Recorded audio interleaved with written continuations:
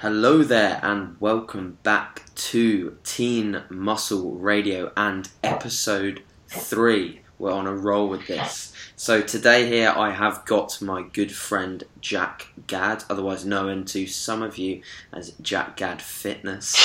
I'm sure for reasons that we will find out in this episode you know why Jack is sort of more relative to Jack Gadd Fitness. But before I go on any more, I'm going to let Jack introduce himself and give you a bit more information about who he is. So go ahead, Jack. All right, cheers, AJ. So, as he's mentioned, I'm Jack Gadd, competitive natural bodybuilder. Competed last year in the MPA qualifiers and the finals. Got very surprised with the placings I took, but very happy with sort of my overall performance last year. And sort of really getting into the competitive side of bodybuilding in the last sort of year and a half to 2 years now. So all systems go at the moment. Mm-hmm. And where are you from, Jack? Are you like from the UK, of course? Yeah, so from the southwest of England, down in Weston-super-Mare. I'm coming up 22 next week. And I currently work for EDF Energy full-time as an electrical engineer. So. Interesting stuff. I'm sure some viewers don't know that about you, and it's good that they get that idea. So yeah, cool.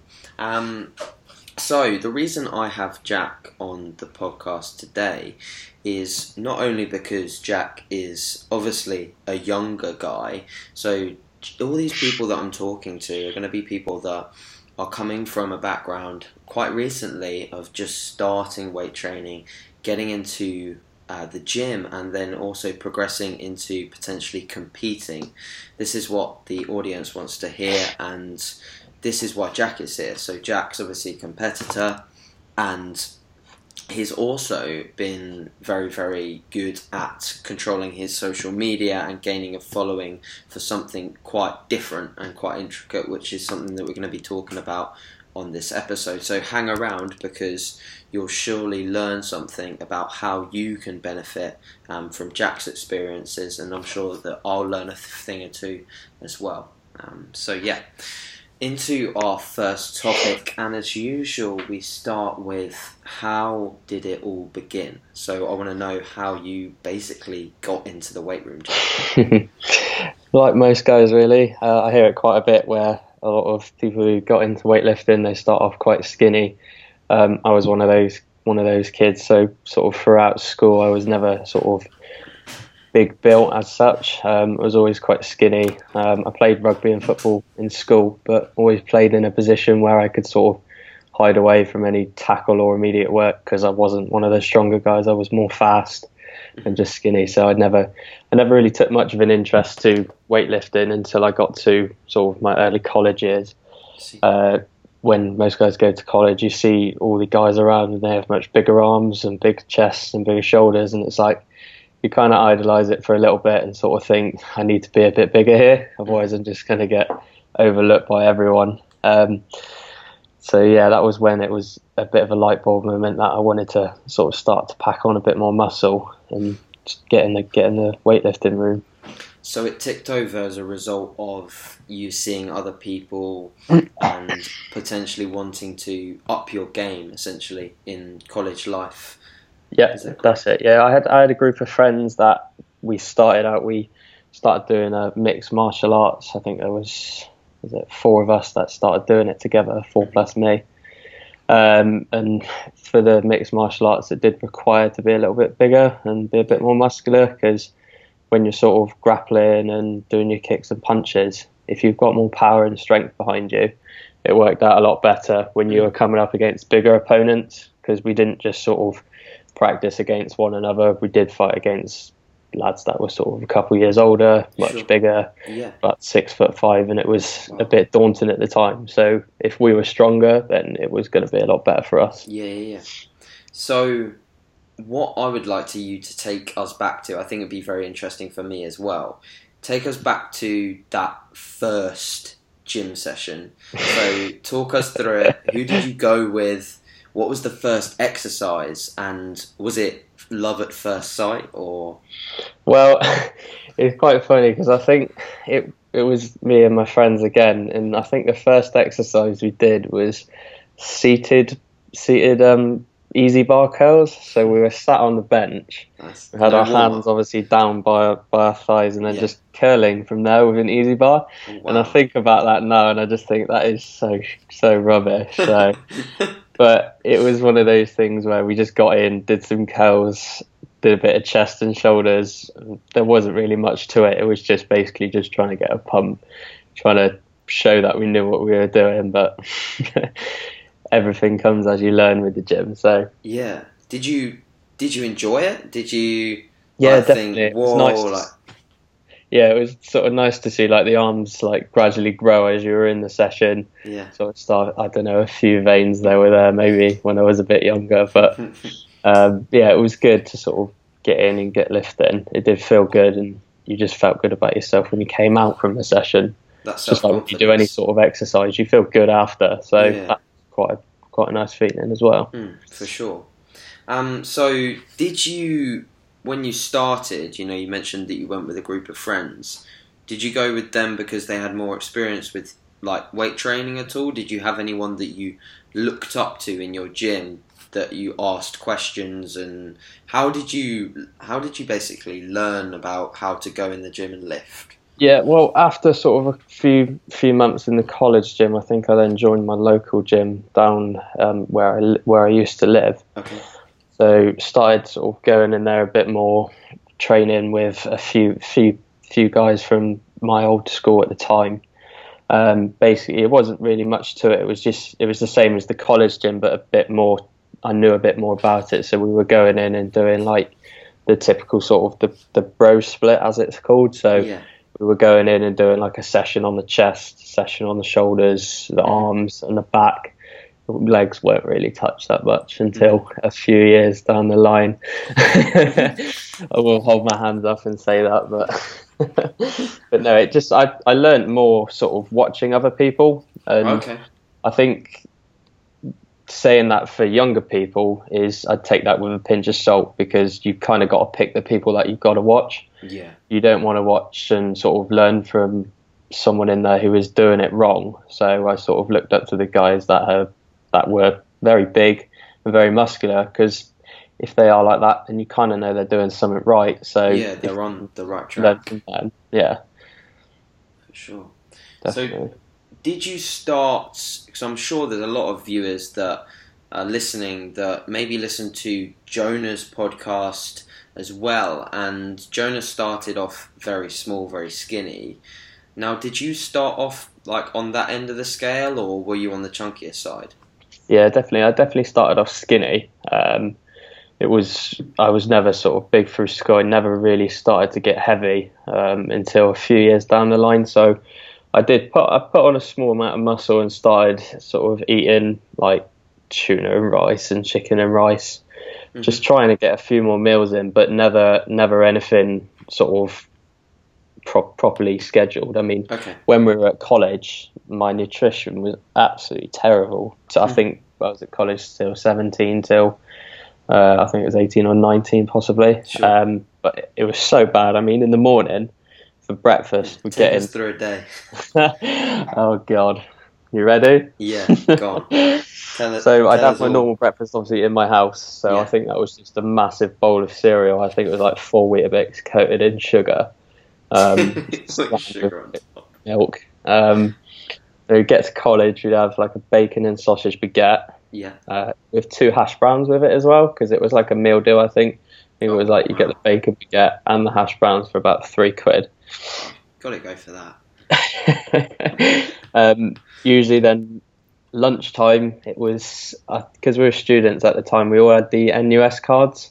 So once you go to McDonald's and order your sort of Big Mac meal or your chicken legend meal, you usually got like a free cheeseburger free with it. Yeah, yeah. Some days I did alternate and got a McFlurry, but so yeah, obviously a Big Mac, fries, thick shake, obviously, because Most days. yeah, most Wow. days. And then sort of got home from college, and then just whatever my mum would cook for tea, and then sort of something horrendous before bed as well. Wow. It wasn't. I think it was a weight gainer possibly from bulk powders at the time. I think it was like 600 calories a shake. Incredible. So Now, did you were you weighing in? Did you gain a lot of weight quite fast? Did you find that initially, you gained muscle quite fast? So would you say you were quite a good responder to the weights room? I'd say I was a responder in going up the weight. Okay. But I never sort of saw progression in myself.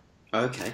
I'm not sure whether that was just in my head or just something else, but I never saw much with regards to my actual physique. So that's what sort of spurred me on to keep eating more. Yeah, okay, I see. Which I wouldn't obviously recommend, because now I look at it now, obviously progression it's never going to be quick. You need to obviously take the time and sort of just keep practicing and doing your nutrition. Yeah. And then it'll sort of come over time. But no, I saw more strength quicker than I saw actual physique. But I think that's probably down to bad form, actually getting a spot instead of actually going up in the weights. Interesting. Which is something I see a lot of nowadays in some of the gyms that I go into. You see a lot of the younger guys, they are getting strong. I wish I was as strong as them at sort of 16, 17. Obviously starting earlier into it, but if your majority of your reps are from spots, or if you're not doing the full sort of range of motion, really how fast is your progression going to be instead of doing it properly? So yeah, for sure. No, that's definitely a pro tip to take. Just under 10 minutes into the podcast, we've already got a pro tip, and that's definitely for you guys to bear attention to the form that you're going to be using on exercises, and making sure that you're getting the right advice from the right people when it comes to form and technique. So yeah, really, really good point there, buddy. I think that the next topic I really want to move on to and delve a bit deeper into would be the transition between you coming from the gym. So you were at the college gym, you were having the McDonald's every lunchtime. I'd like to know about the transition between that stage and the stage at which you decided to compete. So how long did that initial phase take for you to build the physique that you thought, yeah, okay, I'm ready to diet down and hop on a bodybuilding stage in some small trunks? Mm-hmm. And some tan as well. And some tan. But throughout college, it sort of stayed that format the whole way through.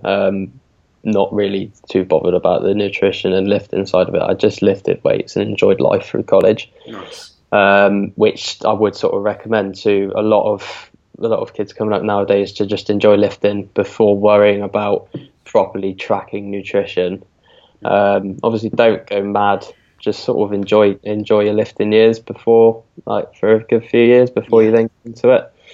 I would definitely say that. Eat protein, lift weight. Yeah, exactly, and then don't go overboard. So keep your cheat meals down to a minimum. Well, not too much anyway. But so I didn't really sort of start properly building my physique until I think I was 20 years old. I just started my apprenticeship with EDF, and in that first year, I'd taken back up MMA again. Okay. So when I was sort of home from travelling to and from London, I would then go and train MMA because I wasn't really too interested in lifting. I sort of gave it up for an 8 to 10 month period. Oh wow, okay. I'm not sure why. I just sort of found a bit of a love for the mixed martial arts side. Okay. I have that tendency to go from one extreme to the other, but I've always found my way back to lifting weights again. So interesting. Once the MMA then died off again, I sort of then properly got back into lifting weights again. I seeked out a personal trainer at the time because I just got back off of holiday. Was he local? Yeah, he was local. Yeah, he was local to me. He competed in bodybuilding shows before as well. Okay, so that was also handy because I knew sort of as I'd sort of been getting back into lifting, I knew that was what I wanted to do. I'd sort of been researching. How did you find out about bodybuilding? Like, did you know? How did you find out it was like an available sport for you to? Because I don't even think that some people don't know what bodybuilding is. Like, I've got asked the question a few times about what I lifted when I competed in a bodybuilding show. Like, they think it's what I lift in the gym type thing. They don't quite correlate that bodybuilding is not powerlifting or weightlifting. So, how did you find out about bodybuilding and that it was a sport that you could compete in and that you'd be comfortable competing in? I think obviously I knew a little bit about it, but I think everyone's watched Pumping Iron, haven't they? Ah, okay, yeah, So cool. I think it was quite spurred along from that because I watched that a few times in like 1 week, and I just thought this is really weird, but I want to give this a go. I saw all the guys on stage, and it was just like I want to give this a shot. I think I can do it, but obviously I did know at the time they weren't natural, and it was obviously an untested sort of competition that those guys were competing in. So I started to research a bit more into the natural federations because I knew about like the Mr. Olympia competitions. I sort of aspired to like at the time it was like Jay Cutler. It was just like, yeah, I can get. Were those the guys you saw first? Was it Jay Cutler? Yeah, was it was sort of your mainstreams like the Jay Cutler, the Phil Heath, the Ronnie Coleman. Same, yeah. I used to just endlessly watch YouTube videos of Ronnie Coleman deadlifting and doing front squats of £1,000. So, did you ever buy Flex magazine as a? No, I didn't actually. No, I used to have that every month, and I was convinced Phil Heath was natural.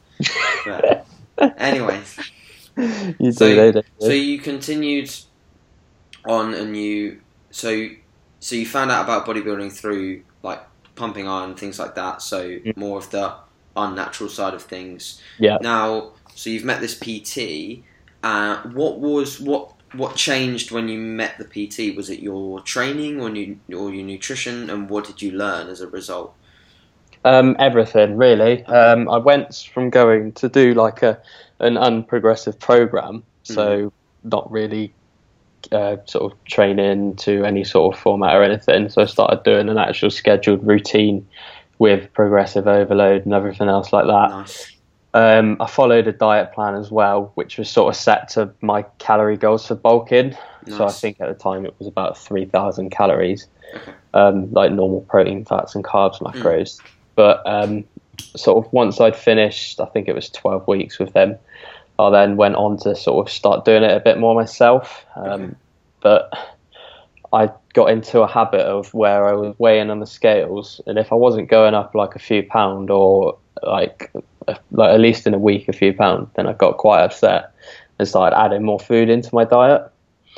So I think because this was in the later stages of my apprenticeship, I started training down in London where I was staying.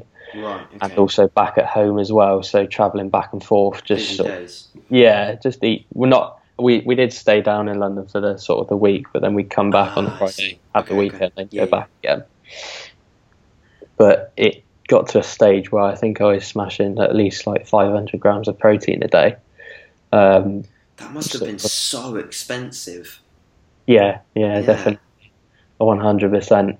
It wasn't too bad because with the apprenticeship we got sort of our expenses back, and I think if we didn't do that, I'd definitely be so skinned. Because like most of my protein sources come from sort of full eggs, yogurts, chicken. It was pretty bro. When I was sort of back home, I was eating, I think in the morning it was about 6 eggs, oats. I did that. I did the whole eggs thing. And then I think my half 10 and like half 2 meals was like a whole pack of mincemeat and rice with A whole pack of mincemeat. This is so bad. I used to take olive oil with me in my ISO bag. Oh my God. Like an olive oil thing about that big, and I think I'd used it up in a week because instead of ketchup, I used olive oil as my dressing. Oh my God. Think about it now, that is so bad. Oh wow. It was so dry, it was like I just put some olive oil on it. And we're really finding out the caloric intake of your previous gaining phase. I forgot about that, that's so bad. Wow. Man, but luckily it's more like I'm just imagining the quantity of a whole packet of mints in a Tupperware. And were you convinced at this point that like putting ketchup or anything tasty on it would sacrifice your muscle gains? Or obviously. Okay. Cool. Yeah. What about vegetables and fruits? Doesn't sound like there are a lot of them. Not No, not at all. That's There a wasn't shame. much room for Your vegetables and stuff. digestive So. tract must have been an interesting place to be to be living. No, it wasn't a friendly Absolutely time. horrendous. It wasn't good, but obviously, apart from those meals as well, there was weight gainers and like I think before bed because I was so stuffed from force feeding during the day, it was just a slice of peanut butter and jam on toast because I just physically could not fit anything else in. Nice. But a few months down the line, a few months doing that, I got to I think January 2015. I Yeah. went from 12 and a half Listen. stone to 14 stone in the space of about 6 months, and I was maintaining on about 5,000 calories, but I was pretty big, as in Yeah, you had a fluffy. high body fat. I mean, on my Instagram, I put like a couple throwback Thursdays of Yeah, I've how seen them. how the chub days were. So they're on there if you ever want to see them and look at my fluffy face. And that was It's interesting, because I want to just really quickly touch on this because this is an interesting discussion about when you are young. I almost think that there is some merit. Now, don't take me on this because obviously there's an element of you don't want to get too far out of shape, but I almost think there's some merit in getting almost a bit out of shape when totally you're agree, mate. younger, because so I just put a picture on my Instagram. I'm sure a lot of people listening to this will have Instagram. So I just put a picture of what I'm considering the top end of the conditioning I'd like to be at in a gaining phase. I'm currently 167 pounds, so 167. At the peak of my gaining phase before my first show in 2014, I was 188 pounds. So I was 20 pounds heavier. And I almost think that I put on the even though my training probably wasn't in check, I think I put on the majority of my tissue as a result of just staying in a decent surplus. Yeah. And almost just getting just pushing the set point a little bit higher. Not to the point where you're actually, considered overweight, but to the point where you probably don't have abs and things like this. So I think, for teenagers and younger people, it's like almost you've got to sacrifice just the aesthetically pleasing elements of staying a bit leaner for the fact that you can potentially build a lot of Gain tissue. a lot of muscle. I'd say that I've got a lot of people asking me that lately. They're about sort of around the 17, 18 mark, and you're in your prime, as it says. You're in like a real muscle building prime. Yeah. So why not just sacrifice the abs and just build some good quality muscle? Just give it a year or 2 years just to really sort of build on your physique, and then cut from there. Just be because patient. You'll be miles further ahead than the rest when you look a lot bigger and leaner when you do come to cut. Yeah, they may have abs now, but they won't have sort of your sort of bigger chest, bigger arms. So I definitely think, like what you said, push it a bit further. It is a really interesting topic, and I know that there's people out there that we know that get a little bit heavier in the off season and come back to a bodybuilding stage or through a fat loss phase, and they look insane. They look like they've put on a good amount of tissue, and you almost look at them and are they defying science? Like, why are they going so far above what's optimal, but they're coming back down and looking much improved? Yeah, it's that gap between the prep and then prepping again. Really only probably got if you're doing it in the October and then prepping again in February, you've only got like a sort of 5-month gap for building muscle and then prepping again. So you said, if you're having a full year off, you're going to put on a lot of tissue. So interesting, cool topics. And I think before we go too in depth on one, we're going to move on to our next thing. So Jack had a very successful year last year. We've talked about how Jack has found out about natural bodybuilding. So now I'd like to sort of touch on what happened and how you initially started in 2015. So I think we've got up to January 2015 already. So what happened in January 15 for you to realise that, okay, now's the time, I'm ready? What was sort of that turning point, and what happened in order for you to say, "Yep, I'm ready. Let's go"? Yeah, I didn't really have like a turning point for like weight or anything to say I need to get to this goal weight and cut. I just knew I was pretty not overweight, but I was pretty chubby, fluffy now, ready to start cutting. Yeah. And I knew, I think I had a look on some articles before I started.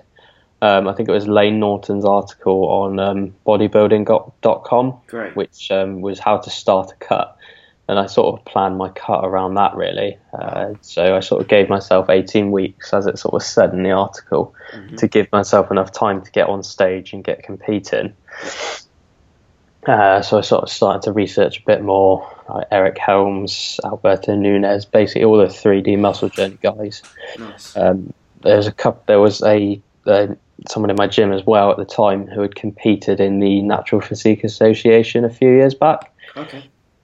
And he'd actually won the British Championships as well. So to have him for advice the whole way through my prep was great. I mean, I used to message him all the time, asking him sort of specifics on this, that, and the other. So it definitely helped with the cut. So I think I gave myself 18 weeks, and I went from, I think it was 14 stone to, it must have been 11.1. So I did drop about 2 stone, 13 pounds, something like that. So, but that was pretty tough. It wasn't too bad doing it myself. I'd made a lot of mistakes, but I learnt from them. Okay. What mistakes did you make, do you think, in your first time preparing for a show? What were they? Definitely say my top 2 was cutting calories low too early. Okay. So I went from maintaining from about 4,500 calories to then I dropped straight to about 3,300. What would you have done instead, like in hindsight, if you'd have started again? How would you have started the cut? Well, I think giving myself 18 weeks, that's quite a long time. So I probably would have only dropped about 500 calories off and just went from there. Yeah. I was never really monitoring scale weight either, but I do now. So I could have then at least seen body fluctuations and if I was actually losing weight instead of sort of jumping on the scales once every few weeks just to see if I was different. Were you monitoring the mirror more than the scales? Yeah, definitely monitored the mirror quite a bit. I sort of stood in the same position, same lighting, and just sort of did the same couple poses over and over and analysed it on a sort of fortnightly basis. With pictures? Yeah, with pictures, yeah. Mm-hmm. Nice. Yeah, definitely. And what was the second? Second mistake was my cardio. I put in way too much, way too early. I only sort of found out on my second prep that cardio was more of a tool instead of a necessity. Sorry, that didn't make sense. It was just a tool. I used it as a necessity instead. So, like, I immediately put cardio in. I think I was doing about 3 HIIT sessions and like 3 steady states. Just straight off the bat? Yeah, not straight off the bat over a course of the period, but it was more random cardio than structured. Okay. It was like I'd suddenly go for a half an hour run one day and then go do some rotes and then maybe do on a rower. So the cardio actually itself, it wasn't consistent as the second prep was. So I learned a lot from my mistakes, basically. That's the best way to say it. So use cardio as a tool. I'd say definitely. If you're still losing weight and you're on a comfortable amount of calories, then cardio isn't really required until you sort of feel you're getting hungry. Definitely, I totally agree with that. What would you find? Because obviously you came up to the first show, so the qualifier, and you did fairly well at the qualifier. I think you were very, very happy with where you placed and everything like that. So what would you say were the 2 things you most enjoyed about that process?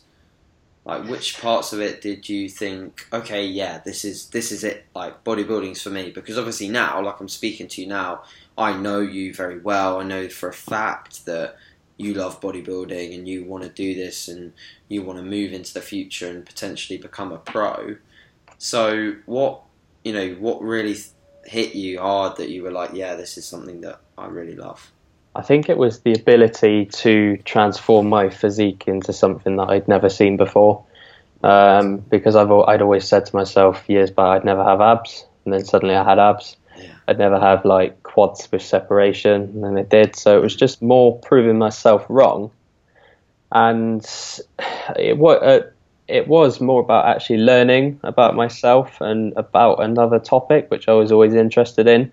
I mean, I've learned a hell of a lot over these last year and a half about bodybuilding, nutrition, the science behind it. I think that's my main sort of the reason why I've carried on doing it, because it's just a constant learning process, and I can hold a conversation with someone about bodybuilding for hours. Yeah, same. It's just something that I love talking about and I love doing. So, and I think that will never go away. So, yeah, I think you can like, if you're ever looking up for someone that loves bodybuilding as well, you can tell, because I've had so many conversations with people that say they like bodybuilding, and I start talking about it, and I can tell their face is just slowly turning to like, yeah, and I'm like, yeah, you don't love bodybuilding. Yeah. Like the people that love it, like they're just back and forth.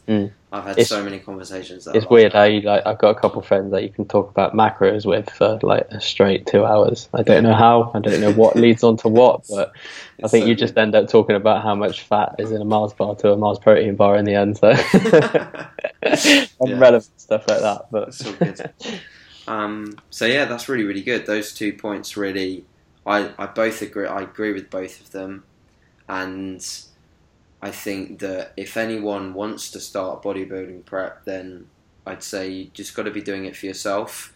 Both of the things that you mentioned there are both just relative to yourself, which I think is really important, because you didn't really mention like, it was the trophy, or it was the, the likes on Instagram that I got on my picture afterwards. It's nothing like external, it's all internal factors that are influencing your decision making when it comes to you saying that bodybuilding is something you enjoy.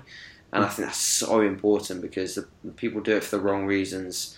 I've seen it more often than not that people are getting into the sport as a result of wanting a certain status, or on Instagram, or a certain to put like competitive bodybuilder next to your tag.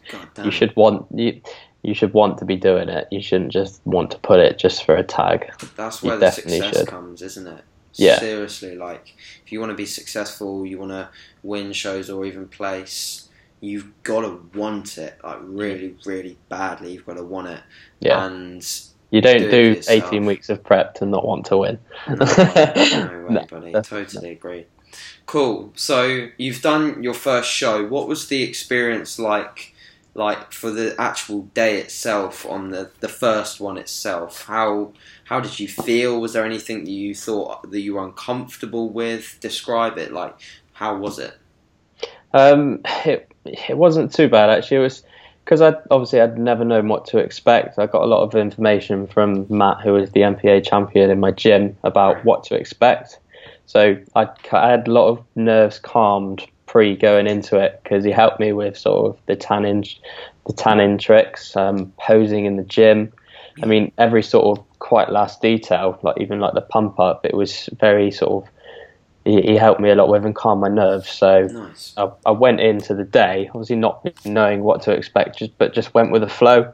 And it's amazing the friends you can meet as well. When you're in the pump up room, no one's really your friend until you've sort of finished and go, oh mate, that was knackering, wasn't it? Yeah, I love that. I love that bit. That's the best. So it's definitely quite nice once you finish competing to then sort of start talking to everyone, and you sort of make friends forever, really. I'd definitely say that it's good if you ever want to make friends, get into the sport, if you like that as well. The best thing about it, people think that it's all, flexing and pushing people out of the way. There are people like that, and you will meet some. There will be one or two out there that are just maybe not so nice and just want to be there, get home and say that they've won type thing. But the majority are so nice. Yeah, that's definitely one of the things that really, really made me fall in love with the sport. Was the first time that I went to a BNBF show, and I know that you went to MPA. BNBF, MPA are all lovely, lovely shows, and you'll just meet some incredibly nice people backstage. Yeah. Incredibly nice people that are just running the show as well, because they love it as well. The effort that goes into it, really. Everything, like the trophies, the photos. Yeah. I mean, the photos come out, they're top class. So but the whole day itself, it's all built for the athletes. Yeah, for sure. And it's good. So after your first show, you came second, and what happened as a result of you coming second? Did you get something? What was it? Got a nice trophy, yeah. And I got a British finals invite as well. Yeah. Which I think the top 3 got it at the time. They got British finals invite, which I was just surprised to get into the top 3, let alone get the invite as well. So it was nice to sort of add the touch onto the 18 weeks of prep and to get the chance to do another 20 weeks of prep. I see. That's the question I was literally about to ask. Yeah. So 20 weeks was the gap between the first one? 18, yeah. I went on holiday the week after. Okay. I think I gained about 2 days post-show, I gained about £10.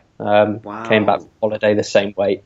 Okay. So I didn't restrict myself on holiday. Yeah. I just used like a plan and sort of said to myself, don't overeat, and then come back a normal weight, because I did know I wanted to compete. Yeah. That's also a thing as well. If you're ever going to compete, try not to organise a holiday the day after, because it would just end in turmoil. Especially not all inclusive. Yeah, definitely not. Yeah, shout out to a certain person who did that. No joke, no harsh things intended on the Team Muscle Radio podcast.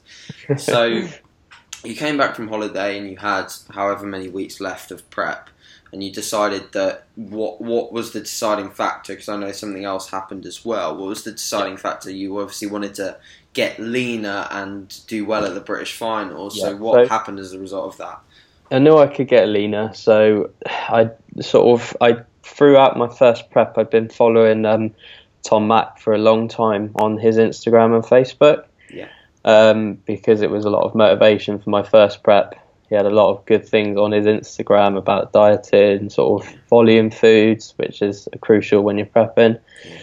Different things, and he actually helped me with my peak week as well. I sent him a few messages, and he didn't obviously have to respond, but he did help me out. I've seen that initial comment you made on one of his photos about peak week, and I'm imagining that's where the communication started. I've seen that comment. Yeah, because I did message him, then he private messaged me, and just sort of we went through quite a bit together. Right. So I was worried about water loading and vitamin C and all that. And he sort of just said it's all nonsense. So, but we sort of went through and talked through it. So I knew Tom was obviously a good coach at the time. So I did choose Tom to coach me through the next 20 weeks of my prep, which I'd sort of definitely recommend to anyone who is competing to definitely get a coach. It's the second eye to look into you. It's someone to tell you if you're lean enough, if you're not lean enough, someone to sort of actually make you realise if you're not lean enough or you're not ready. He will help get you there. So, I think for the first 6 to 8 weeks we reverse dieted from my stage up. Yeah, so sort of it was basically bringing up just carbs and fats, and we brought that up by quite a bit, and I actually dropped weight at the same time. So I think we did a 6 to 8 reverse diet, lost all the holiday post weight gain, dropped some more few pounds as well. So I started off a lot leaner. So it was in such a good place already on higher food. I think I was on 1 cardio session as well. Wow. We were really doing, and I think it was only 4 gym sessions a week. So we weren't really doing a great deal, which was good for me because it was a bit of relaxing time after the previous 18 weeks that had just gone. Yeah. But yeah, it was the whole way through prep. Tom was brilliant. Helped me with the macros when I needed to take them down through peak week, on my nerves, everything. And it paid off on show day because that was when I took 3rd in the novice British finals, which I was bloody over the moon with. It was my first year competing. I'm well happy. So yeah, for sure. A question that I'd like to ask is, do you think you'd ever be able to do a contest preparation on your own without a coach? It's a difficult one. I know Matt Ogus has just done his and he turned out all right, but obviously he's gained the knowledge over the years from the 3D Muscle Journey guys, and he's been able to take that onto his own knowledge. But I still think I would definitely have a coach. Yeah. Just for accountability to myself, someone to look into you to say if you're lean enough or not. and it takes your edge away from being worried about yourself. You don't have to endlessly search links and articles on like YouTube and Google to what you're going to change your macros to next, what cardio you should be doing. Yeah. You get told to do what you're doing, you do it, you get leaner.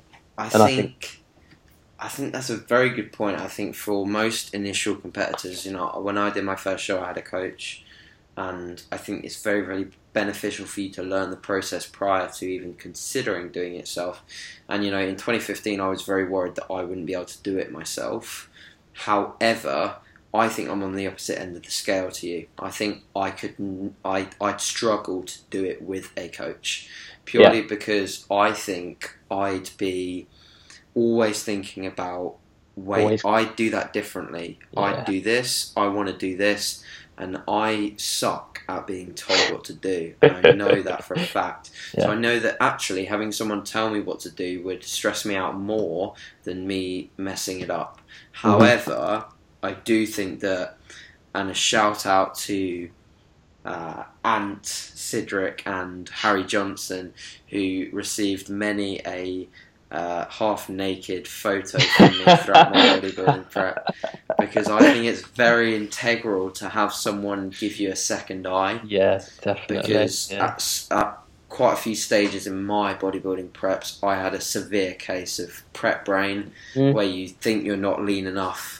I've got friends heading to shows at the moment that are very close, and they're, I'm not lean enough, I'm not this, I'm not that. So I think for younger competitors and teens out there that are listening to this, it would be beneficial for you at least to have a source for you to go to say, look, here's my photos for this week, this is my weight, what do you think? Because that is going to really chill you out and hopefully send you in the right direction. I think you learn as well having the coach. Tom taught me so much about the nutrition and diet and training. I think that was the first time I'd ever done an upper-lower split, was when Tom put me on that program. And I just learned so much in the past 6 months than I'd ever learned in my whole sort of career of lifting weights and eating, obviously, the foods. So. Yeah. Awesome. Some definite pro tips there, and a really good insight into your experiences in 2015, so that's awesome. So moving on to our final topic today. So if you've been listening for this long, then thank you very much for hanging around, and this topic is definitely worth a listen. So I'd like to speak to Jack, and I'd like to ask you more about how Instagram and how social media has how have you grown so quickly, and how would you recommend that teenagers that are looking to use Instagram and things like that to potentially create products or even monetize Instagram to an extent? So what is Instagram for you, and how has it influenced things that are going on in your life at the moment? Just eat Reese's Cups and put them on Instagram. It'll grow your following by 1,000 a week. No, in all seriousness, I think by Instagram, when I did my prep for the second show, it wasn't big at all. I didn't really put much attention to it. That was when I sort of properly started doing If It Fits Your Macros with Tom. And started putting a few pictures on Instagram and stuff. I didn't really put any selfies on or anything. Sorry to interrupt. How much did your Instagram grow from now? From like when you started? Because I remember you had like under 1,000 followers. I remember when you messaged me. It was the end of my show, so it was October to now. I think I had it must have been about 600 followers. Yeah, come October. Because before Christmas, I swear you. Definitely. You were just over 1,000 or something. And I think it's now at about 8,000 something. Yeah, heading towards 10k, which is a very. And I'd like to add that Jack doesn't do the whole follow everyone and they follow you back type thing. Jack has built a natural following through Instagram, which is something that's actually really difficult to do. So hence why we're doing a whole topic on it, is because he's grown a very raw, very real Instagram following, because you can tell by the level of engagement on his photos. There's a lot of comments, there's a lot of people that are asking him for recipes. lot of people that are asking him for training and nutrition advice, which is actually very beneficial for Jack to potentially monetize things in the future. So yeah, describe like what Instagram is for you, and like how like you obviously enjoy doing it, right? So, yeah, I mean, it really sort of started obviously at the end of the second prep. Once I finished the show, I sort of started to, as I was bulking, macros are a bit higher, so I sort of started to have fun with food. That was basically what it sort of came about. I started making quite big like flex bowls and like pancakes, nice meals, and sort of taking a decent photo of it and then put it up on Instagram. And with Instagram, it comes with the type of hashtags you use, whether people see it. If you're not using a popular hashtag, the people won't see it, and it will just get put to the bottom of the list. And if like you follow it, and if that photo gets like a decent amount of comments on, a good amount of likes, it then sort of goes straight to the top of the hashtag list on like the most popular postings. And that's, I think, where you can build a real good following, because it stays up there for a good day or two. And it all depends on the type of content you put out. I mean, I started to put out a lot of fitness tips, so I was quite into sort of writing about prep and how to sort of monitor the weighing scales, how carbohydrates are good for you, and just sort of using a lot of my photos from prep, which I'd never released during that time, as like the main photo, having like a massive thing underneath about the fitness topic that I had chose at that time.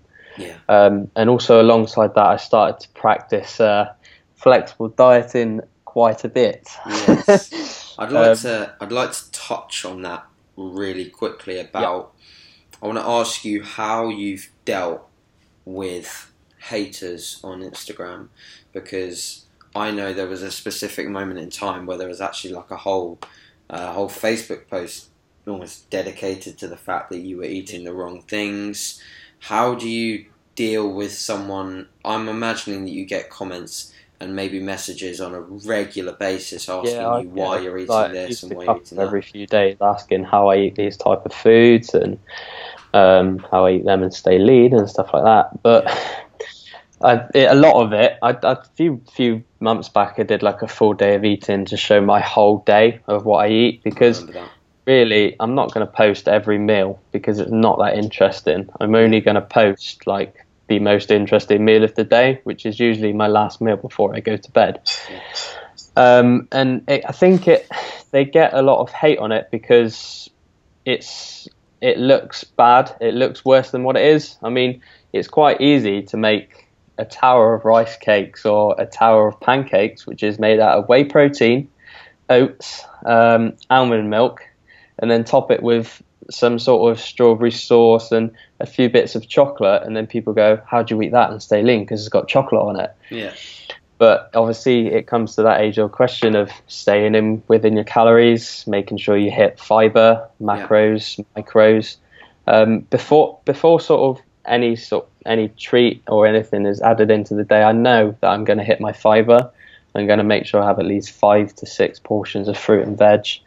And all my micros are going to be hit as well. So I think more than you had when you were a bro as well. Which exactly, is funny, exactly. Because you're actually eating healthier now than when you had 4 Tupperwares full of olive oil, which is clean, of course, and rice and a whole packet of mint. So if anything, your body itself is probably in a healthier position now. So I'm stronger now. I'm sort of leaner now. I'm bigger now. Eating the foods I am.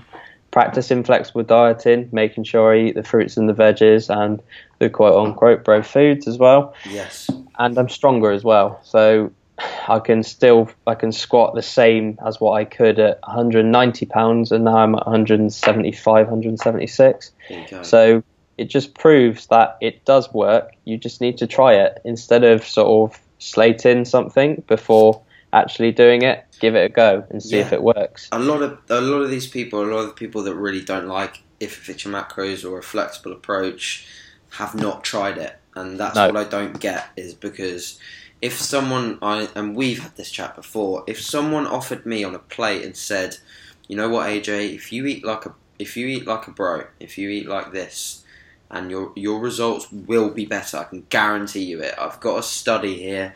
here's the study that proves that this is way better, way more optimal than what you're doing currently, I'd happily do whatever it takes to either optimize muscle building or present a better look physique on stage. As long as it wasn't sacrificing anything massive in my life, I'd still do it. Why? Because I really care about bodybuilding and how I do, to the point that I'm sort of willing. I'm all about balance and stuff, but I'm willing to sacrifice things that other people might not want to sacrifice. I think a lot of people get wrapped up in the fact that everything's got such high sugar in, and basically sugar is the enemy. You shouldn't have any. But really, what it comes down to is, like, if you're in a calorie deficit and if you're eating a lot of sugar, you're still going to start losing weight. There's no end about it. I mean, even if you're having a real sugary meal, which has fats and proteins combined with it, it's still going to slow down that digestion process, and won't really spike insulin as quick as it would do. That's the whole topic. But that's a whole nother topic, I think. Topic that is just almost worth a whole podcast to clear up that one. But it's nice to see that you're able to explain that in a very adult way, and also describe how people can definitely deal with any issues that people might sort of ask them when it comes to flexible dieting, because I know that a lot of my clients, especially ones that are preparing for bodybuilding shows, I've had people talk to me in check-ins about how they've been on their lunch break, they've got a Mars bar or a packet of, I remember even myself, but they've got a Mars bar and a packet of like sweets or something, or a packet of sweets with them, and they're eating them, and then people are like, "Wait, aren't you dieting for a bodybuilding show? Like, aren't you dieting? Shouldn't you be restraining yourself?" You're not allowed that, and they suddenly think that they're a bloody, bodybuilding prep coach. I used to come in from the kitchen when I was prepping, and my girlfriend, I'd have this bowl, which it looked so bad and just looked like a diabetes nightmare, but I think it was massive amount of yogurt at the bottom, cereal, a couple like ice cream wafers, bit of ice cream on the top, and then like strawberry sauce. But really the only bad thing in it is a bit of ice cream. Well, bad. But they sort of look at you and think, are you not supposed to be dieting? Why aren't you dieting? But she's following flexible dieting, and she's doing the same, so she understands. People think that bodybuilding, they've got this age-old idea about routine, structure, meals, prep, packets, Tupperware, so anything out of the ordinary.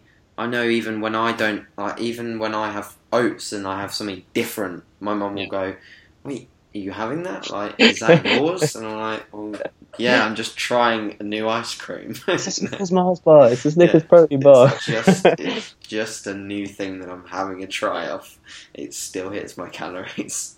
So, it's things like that I think people just maybe are a little bit not so clued up on. But it's something that everyone will find out eventually. And I think one day or another, people will. I think there's more people transitioning over to flexible dieting, which is awesome.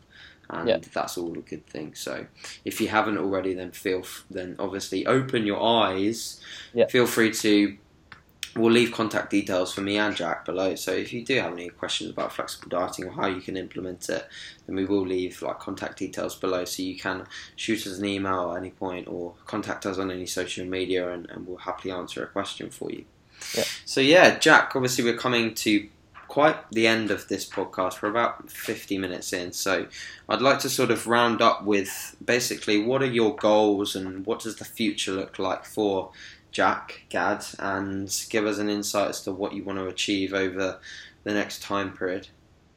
Okay, so I'm not going to be competing again until 2018 now. I will be honest, competing last year, it put a massive strain on sort of my body, my weightlifting and everything else. And I sort of felt it was a bit harsh on the girlfriend as well to compete again next year, because you become a zombie and you have to change your meals about because it doesn't fit your macros and different things like that. I just wanted a full 2 years off to gain some good muscle, come back 2018 a lot bigger, and leaner if not than last time. So, that's the competing plans. With regards to sort of the Instagram side of it. I've built up my following now quite a bit. Yes. I've always been interested in supplements. So over like the course of prepping, I tried about 1 million protein bars, whey protein products, like pre-workout powders.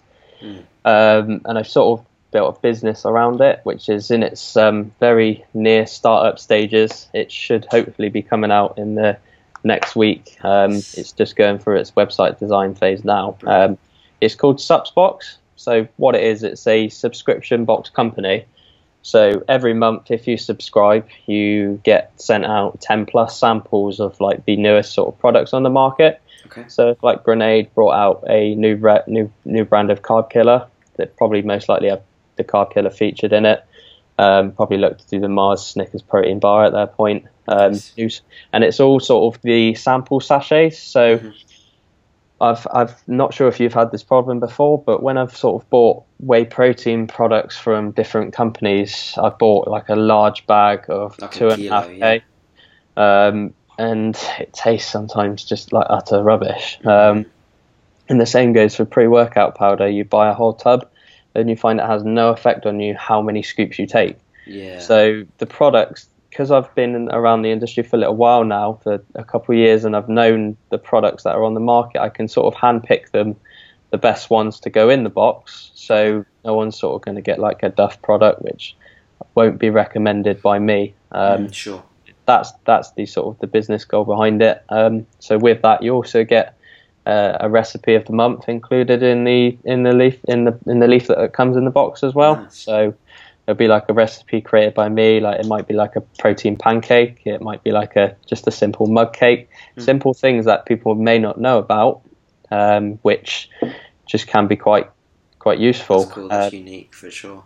And also on the Instagram page and Facebook pages, there'll be lots of fitness tips going up, just like short image fitness tips, which can sort of help. And if anyone needs any questions answering about the actual business itself and launch dates or anything, then just pop me a message on either my personal or the business page itself. So I'd be more happy to answer. But yeah, really looking forward to starting that and hoping it then leads on to something else in the future. So brilliant, awesome. They sound like some wicked goals, and I'm just thinking, I'm sat here now, I'm thinking how cool it will be to look back at this podcast episode in a year or two time and think how far Supsbox has come, because I'm excited for it, I'm pumped, and I know that it's definitely going to be a successful thing.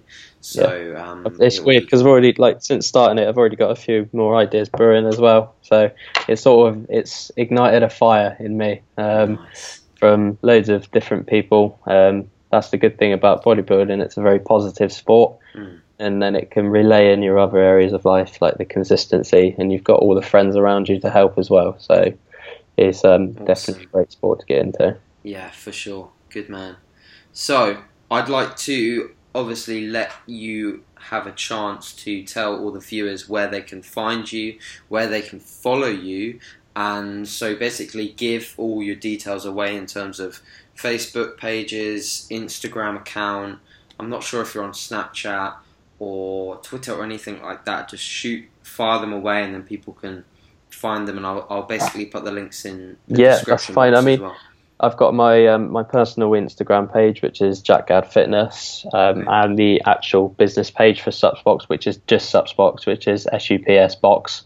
The logo is a black logo with white writing in the middle, so it's quite simple to find. And then it's the same for Facebook as well. I haven't got a sports page on Facebook. I've just got my personal one, which is just Jack Gadd. Cool. And I think the photo is me posing in some changing rooms. And then it's the same for Supsbox. I'm not really most active on Snapchat and Twitter. I don't actually have a Twitter account, but it's something I probably will look at getting up into the future. And possibly the Snapchat more as well. That would be good to get into. It's just phone battery dies in about 5 seconds as soon as I start using Snapchat, which I'm sure you know the problem anyway. Yeah, it does. Cool, man. Well, thank you very much for your time, Jack. I'd like to add at the end of this podcast that this is actually the third or fourth time that me and Jack have tried to record this. So if you've hung about, thank you for one. And also thank you very, very much to Jack for being so patient and hanging around for this, because My pleasure, man. last night was not the most fun of evenings trying to connect to Wi-Fi and record this for you guys. So yeah, but we've done it. We're going to upload this, and I will see you guys back for episode 4. But for now, I'll let Jack check out, and then we'll end things. Well, thanks for having me, guys. Cheers. No worries. See you later. Bye.